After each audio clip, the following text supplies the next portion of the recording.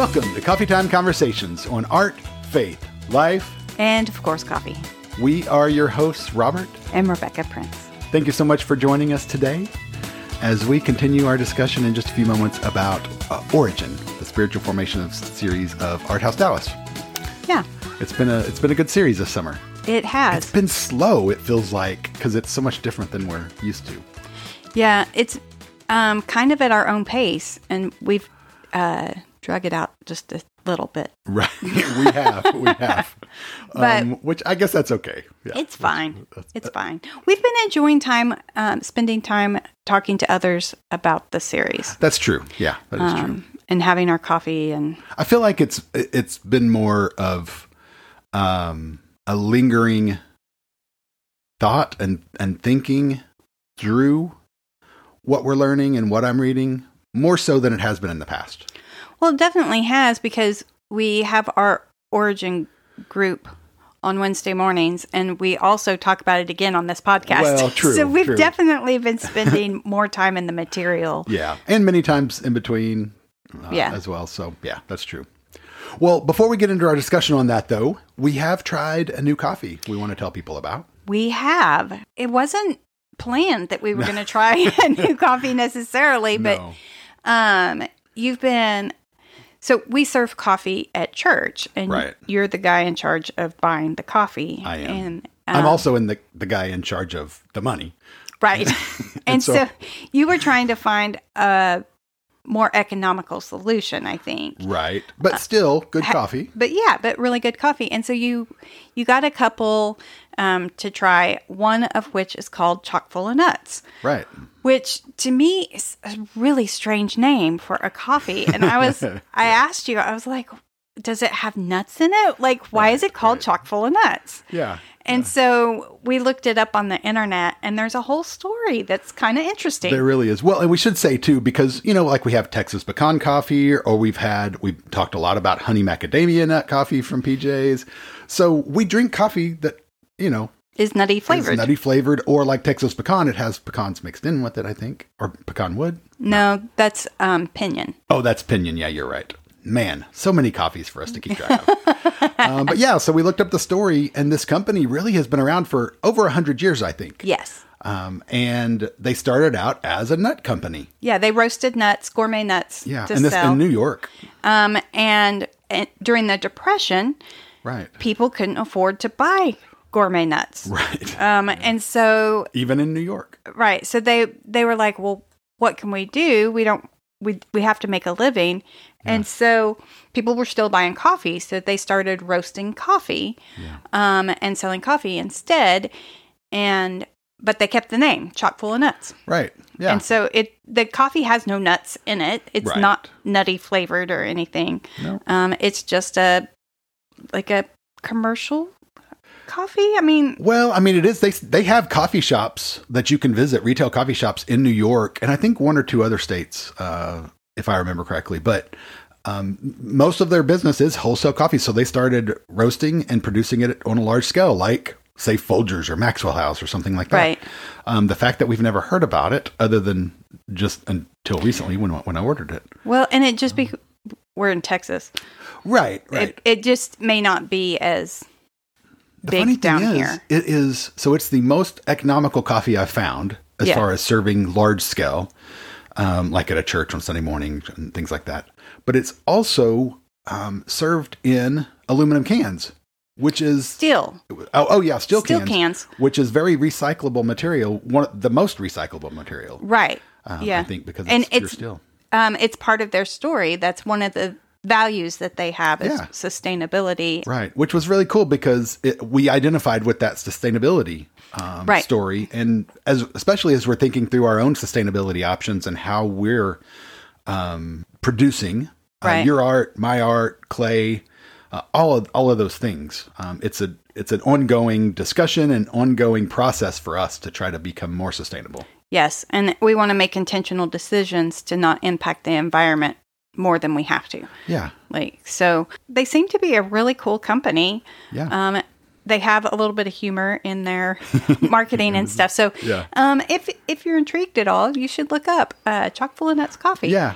And we enjoyed the coffee. It was really good. Right. Out of the two that you tried for the church, it was definitely our favorite. Yeah. Well, and it's definitely, we've used Folgers Black Silk in the past, Maxwell House, which is a good medium roast coffee for commercial coffee. Yeah. One of the cool things about Chock full of Nuts too, just a little side story, and I'll tie this in with something you don't know yet, is that Jackie Robinson, the baseball player from the 30s, 40s, I think, he actually became their vice president. Yeah.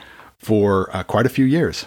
Yeah. And so that was, I think, from 40s to the 60s, somewhere around there, if I remember correctly. But yesterday, somebody was working the coffee bar at church, and her husband come up to me and said, "Hey, can I have that can when it's empty? Because it's a collector's can. It has a picture of Jackie Robinson and some other stuff." And he collects, yes. Jackie collects memorabilia from that era. So I thought that was kind of cool. Yeah, that is cool. Anyway, so that's kind of cool, but it is a good coffee. Yes, we recommend it. Well, I guess let's get on to our discussion of session 4 of Origin. This On Patient series is called Very Good Growth. And today's excerpt that we're going to be talking about a little bit is from Kelly Kapic's new book, You're Only Human, which is out this year.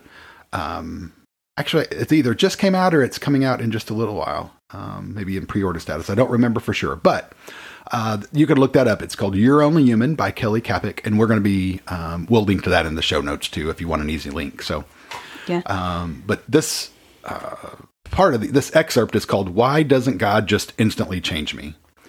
And so we're just going to be talking through several sections in this, but I really liked it. There's a lot of stuff I've highlighted in this, and we're not going to talk about all of it. Yeah. Well, and also a lot of the material was covered in his talk to kick off the Origin series. So if you'd like to listen to it, I mean, it's not all exactly the same, but you can find the talk on the Art House Dallas website. Yeah. And we'll link directly to that in our show notes. We will. Yeah, because it's posted there for you to listen to in the full format. Yeah. And it's really good too. Cool. Well, yeah. So I know, Rebecca, you talked just a few moments ago, as we were preparing, you talked about process matters is one of the sections that Kelly Kapic talks about. But before we get to that, there's a paragraph. Yeah, I wanted to read that first paragraph there. It says, time and process are aspects of the creation that God made and called very good. When we are frustrated by the process that we call growth, we can learn about our relationship with God by examining the frustration, the nature of the process as good, and the goal toward which we are working, namely deeper communion with God. Yeah. Yeah. And I think as we think through time and process, I mean, that is really applicable to me as a ceramic artist, right? As a potter. Right. I mean, it takes a lot of time. It's a long process from the start of a piece to the finish of a piece, fully finished. Right. Multiple steps. Yeah. And so it's easy for me to remember, easy for me to forget that there's a process, and I need to enjoy that process. That whole process is part of my creating, part of my creation. Right. And if I'm trying to skip those or rush those, there's going to be issues with the final product. Right. Well, I had some pieces in here that really stood out. And one of these is he's telling us a story about a friend of his that's a professor, an art professor. And it says, as a professor, he wants his students to learn that the process is at least as important as the finished product, and that wonder and joy are to be discovered in the slow craft of producing a work of art.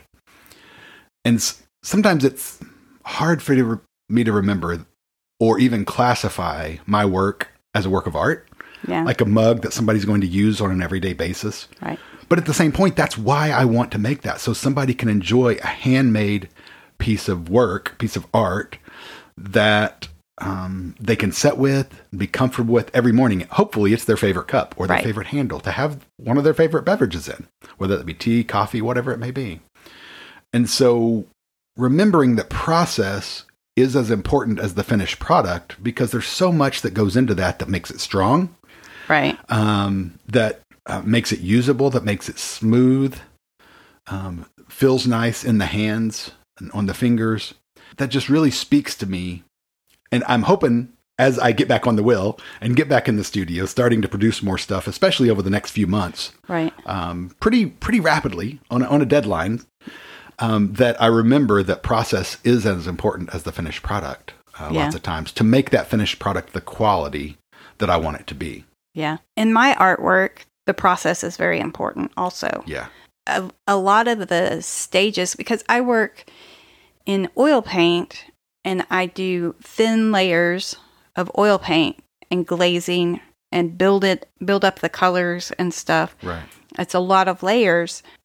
It's not pretty the whole way through. Like there are certain days I go in there and I'm like, that is so ugly. Like, and I want to skip those ugly stages and the ugly part and just get to the pretty stuff.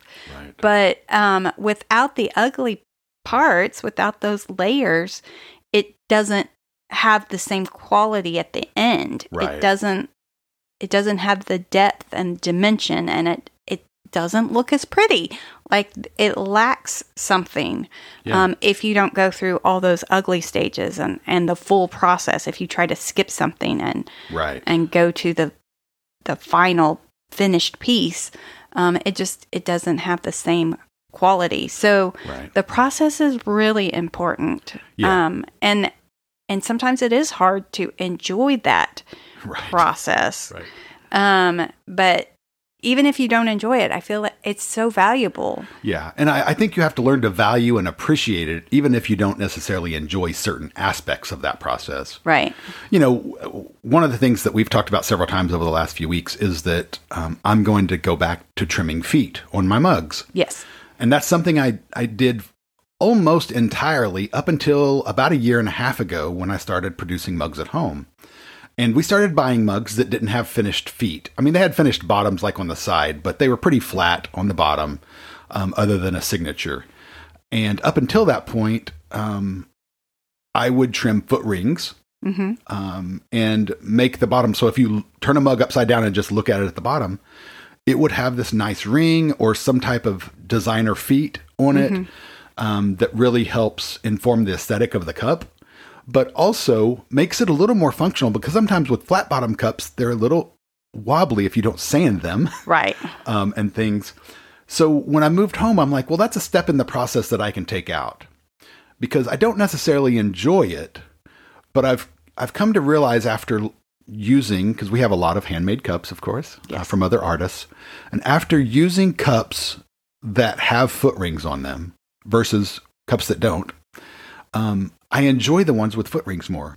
But being able to fill that foot ring with like my pinky or something like that, rather than just a flat bottom that you can fill a signature in, there's just something to that aesthetic that makes me feel better in the mornings. It gives me a little different experience. Yeah. And so I've decided that I'm going back to trimming foot rings. It's a little more work. That'll be reflected in the price a little bit. But I also feel it makes a better quality product. Yeah. As far as strength, there's definitely no wobbliness. Is that even a word? It does not wobble. Not unbalanced. But it also, I think it just looks like a more finished piece. Yeah. And like you didn't rush it. Right. So anyway, so that's part of the process that I don't necessarily enjoy, but that I'm going back to doing because it makes for a better quality product. Right. Even though it extends the time that it takes. Yeah. And we'll up the price a little bit. Yeah. So I think that ties in with the next thing that I wanted to read. He goes on to say, after telling that story, it says, many of us have difficulty valuing process. Tedious practices, the significance of slow growth, and the beauty of development are easily rejected in our culture of rapid download speeds and instant gratification. And I think that speaks to exactly kind of why I stopped trimming feet. I wanted to be a little more efficient with my time. Right. Keep the cost down a little bit more. And honestly, when I trim feet, sometimes I destroy mugs. Right. You trim it a little too much, and so you go through the bottom, and you've got to start over. Yeah. Because if you cut through the bottom of a mug, it does you no good. Right. It doesn't work as a mug. But I think, he goes on to say, with similar impatience, we often wonder why God doesn't just instantly change us, and that's how it ties in with the title. He's talking about the process of God changing us ultimately. Well, and it also talks about how God takes his time. Yes. So it says, God isn't in a rush. He doesn't need to be. He is God. After all, for some reason, we tend to associate God's good work with finished products, but that is not what we actually find in Scripture. It talks about how God could have created the world instantly, like just saying, hey, here's the world and it's created, but it actually took him days to do it.